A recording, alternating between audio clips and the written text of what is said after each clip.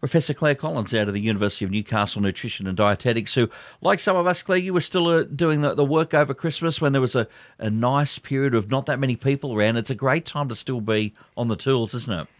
Just for clarification, Mark, no, I was not working over Christmas, New Year. No, but I've been holidays, back. I've been back for the last 3 weeks, so yeah, really getting into it and enjoying the quieter time as well. And that means a brand new year and another nutrition challenge, which I know you'll get to. But first, some wrap up from one that you did at the back end of last year. Yes, that's right. In spring, we did a Spring Eats challenge to try and help people feel better, get ready for summer and save money and time in the kitchen and with food prep.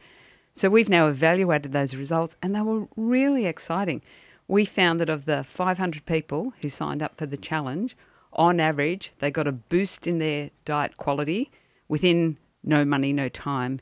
If you take the healthy eating quiz, you get a score and it comes in points. So a boost of 4 was like 50% more than if you hadn't been in the challenge. It was amazing. But what was really exciting was that on average, people told us they saved about $9 a week on money that they were spending on food away from home, which is phenomenal. And what we didn't expect was that on average, they dropped about half a kilo on average, and we weren't even really focusing on weight management. So what that tells you is when you eat healthy, you feel better, and the numbers change on the scales. So on the back of that, we're actually going to start it again sometime in February. We're just going through the final tweaks and changes. So if you want to know about it and sign up, then go to our Facebook group. So it's Easy Eats at No Money, No Time. Just look for us on Facebook and we'll add a link once we're ready to go ahead with the challenge. But we're just doing one tweak that's new this year. We're going to have a look and see what happens if we have a weekly prize draw for everyone signs up. Everybody likes to win prizes. Grocery vouchers. We're trying to help people save money.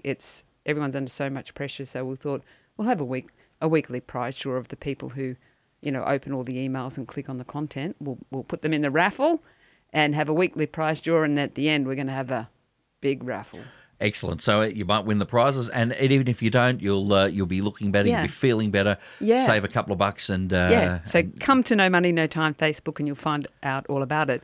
But on the back of that, as people are heading back to work, like me, you've already been back, but the kids are all off to school this week, there's been a lot of interest and people have been asking us, how do you save money with school lunches and work lunches? So never fear, we've always got the answer on No Money, No Time. You probably get sick of me here saying that. But if you just dive in there, we've got these articles called Easy, Inexpensive Lunch Boxes to help you get back to work, where we looked at the literature and then the cost of the suggestions we were making and found that it could save you up to $1,000 a year. And then we've got another article there on $5 lunch boxes if you bring your lunch from home. And then especially for the kids going back to school, because, again, some people asked us, but how do you know what even goes in a lunch? We've got this new downloadable resource in the ebooks section under that tab on No Money, No Time called a Lunchbox Builder. Tells you what you need to get ready and takes you through the steps of, using something with grains in, whether it's a bread or a wrap or some leftover pasta or rice, adding something that's got protein in, whether it's chicken or a can of baked beans or one of those little cans of tuna, throwing in some vegetables, fruit, salad, and then really boosting up the interest by making sure you've got a variation in texture, so something crunchy, something soft, and of course the frozen bottle of water that you just refill and stick in the freezer the night before to keep your lunch cool. And the thing is, Clare, it is that double whammy. Yes, you can save somewhere around that $1,000 a year, and you divide that into weekly. That's still a great hit. But that doesn't have to be a hit to quality, and it's good that the resource shows that, you can do it and be more resourceful with your wallet, but the actual nutrition will be there, the taste will be there, and all. You're not compromising. You're probably improving. Yeah, absolutely. We had a big article in one of the weekend newspapers. They did a double-page spread on that. And we actually created for them a list of lunches for school kids. And I was saying to that journalist, Julie Cross, that it needs to be something that your grandparents would be proud of. And I was telling her one of my favourite sandwiches was good old-fashioned curried egg and lettuce. And she told me she'd never ever eaten a curried egg and lettuce sandwich. So I think this is something that grandparents can actually help with, because good old curried egg and lettuce, it actually goes in the freezer. The key thing is you just got to separate the salad from the protein, because lettuce does not freeze. We all know that, but some people don't. And so if you take 6 eggs, you can make 12 sandwiches. The trick, I think, for curried egg is you just got to mash it till it's so fine that, you'd be mashing with a teeny-weeny fork. Add a knob of margarine, a little glug of milk, and a good, generous heaped teaspoon of curry powder. 6 eggs makes 12 sandwiches. Now put them in the freezer, and in the morning you don't have to go, what's for lunch? You already know because it's already in the freezer. And then a salad, all you got to do is throw some cherry tomatoes and a handful of either one of those lettuce mix packets you get at the supermarket, or rip a leaf off a good old cheap and cheery iceberg lettuce, put it in there, and you can shove that in or eat it separate.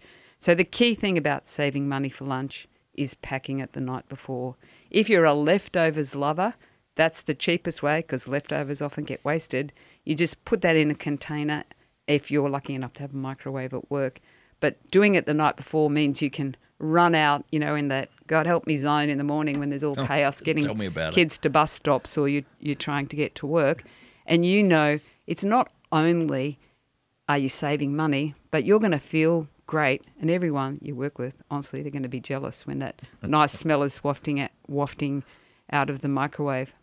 Sounds pretty good, Claire. And yes, that getting into the habit of doing stuff the night before when everybody has time, to the morning when we all seem to not have as much time. But you'll be back back for this for the rest of 2024 with some more great tips. We're off to a great start. As always, thanks for your time. I'm really looking forward to it. And come to No Money No Time Facebook, and you'll be the first to know about the upcoming challenge. First to win as well, maybe. All right, that's Clare Collins, Professor from Nutrition and Dietetics at the University of Newcastle, with us on 2NURFM 103.7.